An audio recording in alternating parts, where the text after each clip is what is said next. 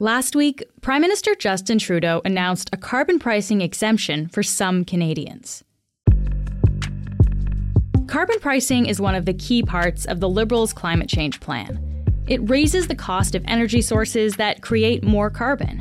That incentivizes people and businesses to move to more environmentally friendly options. But this new carve-out means that some people will be getting a break on a high-emitting energy source, which is leading to calls for more exemptions across the country. Marika Walsh is a senior politics reporter for The Globe. She's here to talk about why the government is doing this and what the consequences could be. I'm Menaka Raman-Wilms, and this is The Decibel from The Globe and Mail.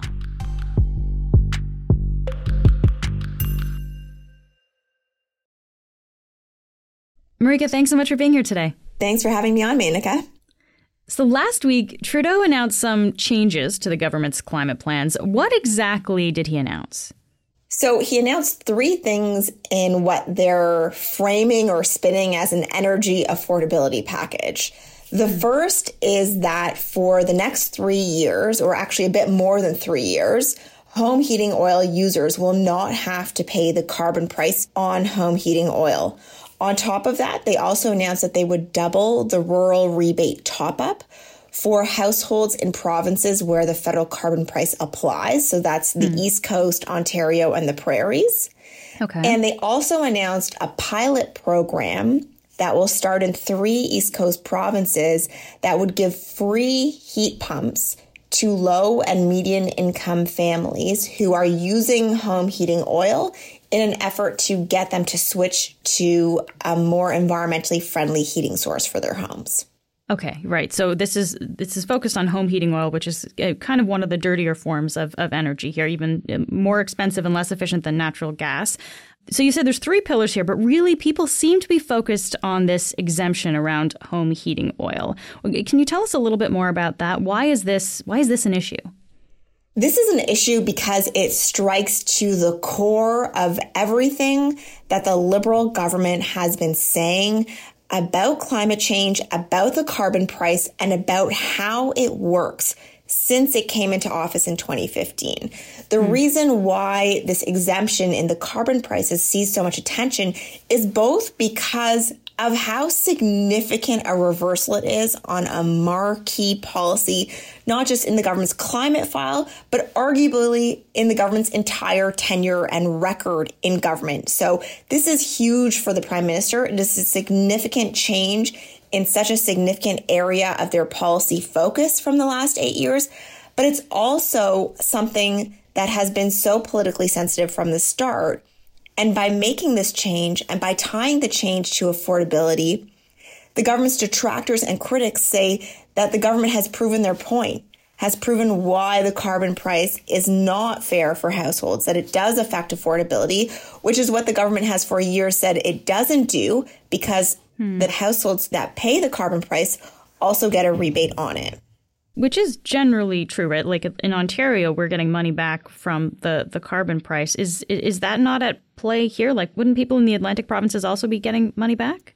Yeah, and they are getting money back, which is the point of the critics, that if the rebate is sufficient, if the rebate is enough, then why are you also exempting home heating oil from the carbon price? Moreover, climate scientists, economists are saying the change sends really mixed signals. The whole point of a carbon tax is to increase the price of things that are more carbon emitting and therefore more polluting and bad for the environment or contributing more to climate change. And by increasing the price on those things, the goal is to change behavior to get households and businesses to invest in lower emitting heat sources or other technologies that would then reduce overall emissions. And so the incentive to make the change from home heating oil, they say, has been removed because they're no longer paying a price on it. The government has gone to great lengths to try and dispute that in the last several days, but certainly they are struggling to explain their position to Conservative premiers who are very upset, as well as, frankly, to in a way that is rational or explainable or justifiable from the perspective of climate experts who've been studying this policy outside government for so long. We'll talk a little bit about those critics, but I guess we should just focus on what the government is saying here, Marika. Like, what does Trudeau and his government say is the reason for why they wanted to do this? You mentioned affordability, but how have they explained that? How they've explained it is that heating oil is both more expensive than natural gas and also more emitting. And the Prime Minister on Tuesday said that it also is generally used by more low-income families. And so if you combine all those things together, he says that the government has more incentive or more imperative to get as much of that heating oil out of the system. But because it's used by what the government says tends to be more low-income families, they don't have the means to make those big investments up front. And so that is, for example, the explanation for this new heat pump program. But again, when a carbon price is about pricing pollution, it's hard to understand why removing the price on a heavier emitting fuel makes sense in the climate policy field. But the government says because it's a 3-year pause, they are giving people time to adjust before bringing it back in. Heating oil is disproportionately used in Atlantic Canada.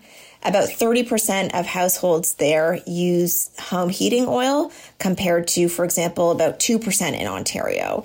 However, in the prairies, it's almost a negligible number of people that do use that type of heating oil. Yeah, it's interesting because I think in Ontario, like, we barely ever hear about home heating oil, but it sounds like proportionally this is a much bigger issue in Atlantic Canada then. It's a huge issue in Atlantic Canada, and it's something that the Liberal MPs who have a stronghold in that region have been trying to get the government to address for quite some time now, have been pushing the government to make changes because they're hearing from constituents who are upset about the carbon price, which the federal version of it was only imposed this July on the East Coast, because until then they had provincial programs that had more carve-outs and exemptions. And so they're really only feeling the pinch now. They're feeling the pinch at the same time that the Conservatives launched a massive ad campaign out east criticizing the carbon tax. The Axe the Tax campaign started around the same time. Wow, what a crowd. Great to be back here. The incredible common sense people of Nova Scotia. Who's ready to axe the tax? And premiers on the East Coast were also calling on the federal government to make these changes. Now, for months and months and months and months, the federal government said, no, we're not doing that. We're not exempting the carbon price from heating oil. Well, because it is supposed to be sort of a broad price. It's not supposed to have sort of little carve-outs that, as the Green Party leader called, make it a Swiss cheese policy. Okay. And so that is sort of the pressure campaign and the perspective from the East Coast.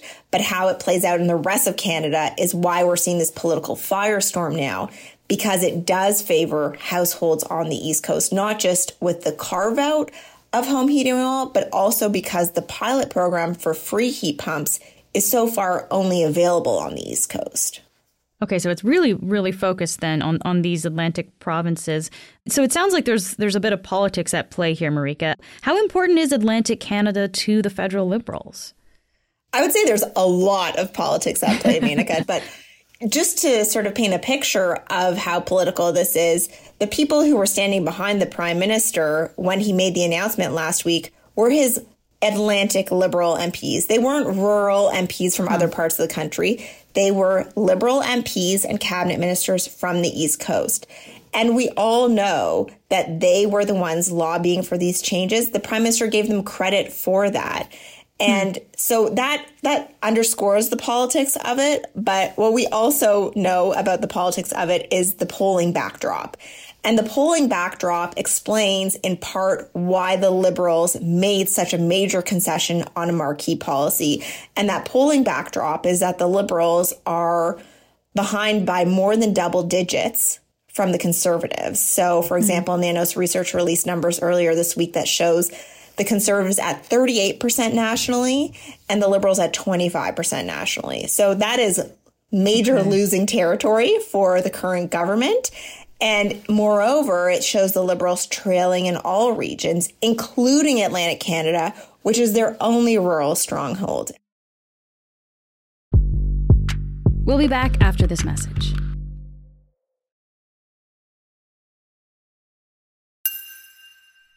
So, Mariko, I want to ask you about Pierre Poilievre, the Conservative leader. What has he said about this change in policy? What's interesting is that the Liberal move last week has, in a way, united parties from different political stripes on the political spectrum against this policy, or at least in criticizing how the policy was rolled out. Since the Liberal government announced the changes last week, there's been a growing snowballing pressure campaign to have that exemption extended to other fuel types, including natural gas. That comes from premiers in Alberta, Saskatchewan, and Ontario, and it comes from the Conservatives federally as well. And the Prime Minister has so far rebuffed that, and things are moving fast. So as of Tuesday afternoon, the Prime Minister had very strongly, flatly rejected any more carve-outs. And what the Conservatives announced Wednesday morning in a bid to up the pressure even more on the government is that they will force a vote in the House of Commons on extending the exception to the carbon price to all home heating fuels. And that will put Liberal and NDP MPs in a very tricky spot, because it will mean that after the Liberals give one exception to one type of home heating fuel, they will either have to vote with the government line and say nobody else gets that exception, or they'll have to vote against the Liberal government and side with the opposition. As the pressure campaign on the Liberals has increased in the last few days, the Prime Minister on Tuesday also showed a new sort of counterpoint that they were going to be rolling out. And he compared their changes and their policies that they announced last week to the phase out of coal. And he said they now want to phase out home heating oil, which is so much more heavy in emissions compared to other heating fuels. And he said because of that, it deserves different treatment than other fuels that Canadians use. And moreover, he and people who work in the space on efficiency and home retrofits say that the government's policies to date that help middle-income homeowners retrofit their homes and increase their energy efficiency are not accessible to lower-income people because they can't afford to make those upfront investments, which can be tens of thousands of dollars. The premiers, a lot of the premiers have also been quite critical of what's happening here. How have they reacted? The premiers have reacted, in a sense, predictably, but I think in another sense, I'm surprised by how emboldened people are since the government made this concession. I think it was clear pretty quickly that the what about me question would become the question for the government to answer. But the premiers have really amped up the pressure. And we've even seen people like BC's David Eby, where there is no federal carbon backstop in that province because BC has its own carbon price, saying, why doesn't BC have this free heat pump program already when the Atlantic Canadian provinces do? And so the pressure is coming from allies and opponents alike, I would say. And the more sort of heated criticism and heated anger is coming from the prairies, people like Scott Moe in Saskatchewan. So the Prime Minister chose to make life more affordable for families in one part of the country while leaving Saskatchewan families out in the cold. How is that fair to families here in our province? Who now says that he will direct the provincial energy utility to stop collecting the carbon price as of January and stop submitting the fees to the federal government if the federal government does not agree to a carve-out for natural gas and other home heating fuels. And what's so interesting about this moment is that the NDP and the opposition benches in the Saskatchewan legislature voted with the Saskatchewan government on that motion. And similarly, not exactly the same, but the NDP in Alberta have also called for the carve-out to be extended. And so you see how much pressure this is putting on the federal government, but also on the federal New Democrats with Jagmeet Singh. This motion is a non-binding motion, but symbolically, it really does matter. I just want to ask you, Mariko, you mentioned that Saskatchewan actually said they would stop collecting the carbon levy altogether. Can they do that, though? Is that legal? Well, it's not legal, according to the federal carbon pricing law. Whether they can do that, how the government responds, I think, is a different question. The Natural Resources Minister, Jonathan Wilkinson, said on Tuesday that they expect the Saskatchewan government to follow the law. But it certainly sets up a very interesting sort of battle of wills. And it means that this carbon price issue, which in some ways seemed to be more put to bed after the 2019 and 2021 elections, has really rocketed back to the forefront of politics in Ottawa, but also of one of the key sort of wedges between provinces and the federal government.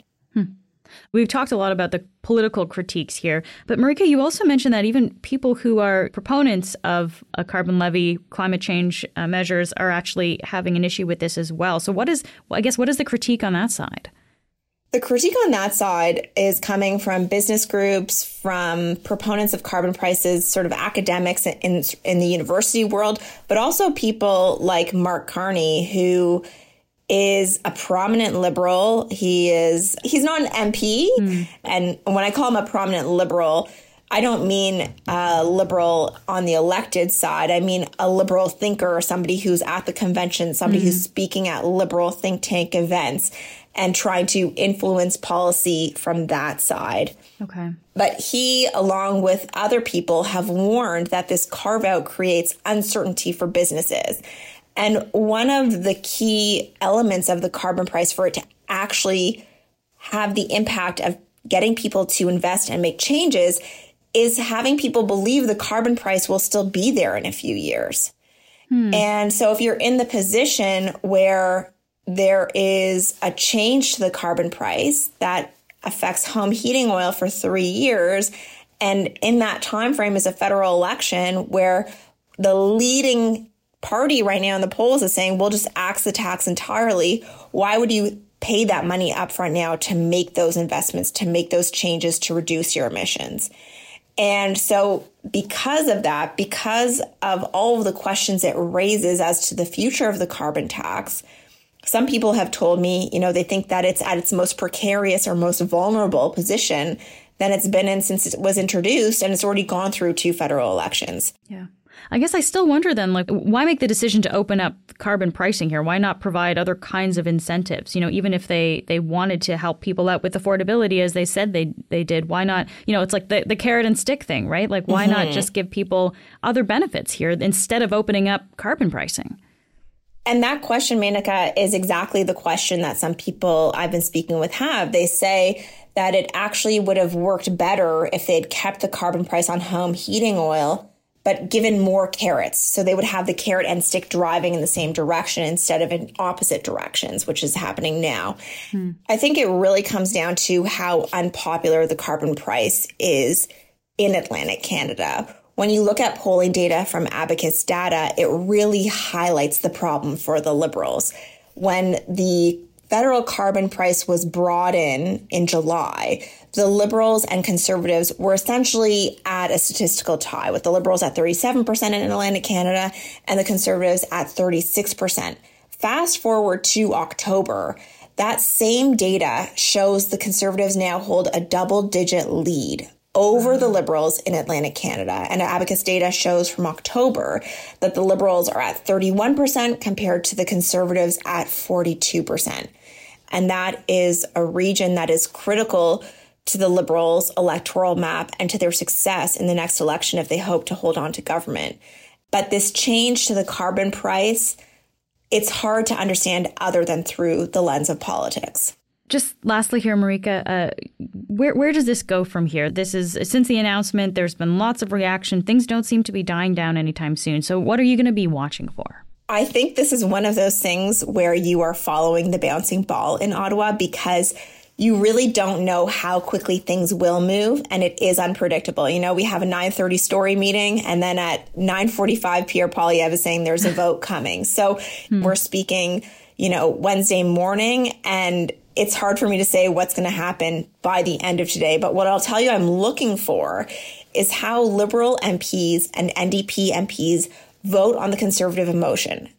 That motion is expected to come to a vote on Monday. And in particular, how backbench MPs from both of those parties in rural areas that are particularly at risk to the Conservatives in the next election, how they vote will be very indicative, very telling, and really important to show both how much power each of those leaders has over their caucus, but also just as a key to what those MPs are thinking. I'll also say that we actually don't yet know where the NDP will come down on this motion. And so how Jagmeet Singh responds to this conservative push and how his party responds will be really important to watch. Marika, this is really interesting. Thank you so much for taking the time to speak with me today. Thanks so much for having me. That's it for today. I'm Menaka Raman-Wells. Michal Stein helped produce this episode. Our producers are Madeline White, Cheryl Sutherland, and Rachel Levy-McLaughlin. David Crosby edits the show. Adrian Chung is our senior producer, and Angela Pacenza is our executive editor. Thanks so much for listening, and I'll talk to you tomorrow.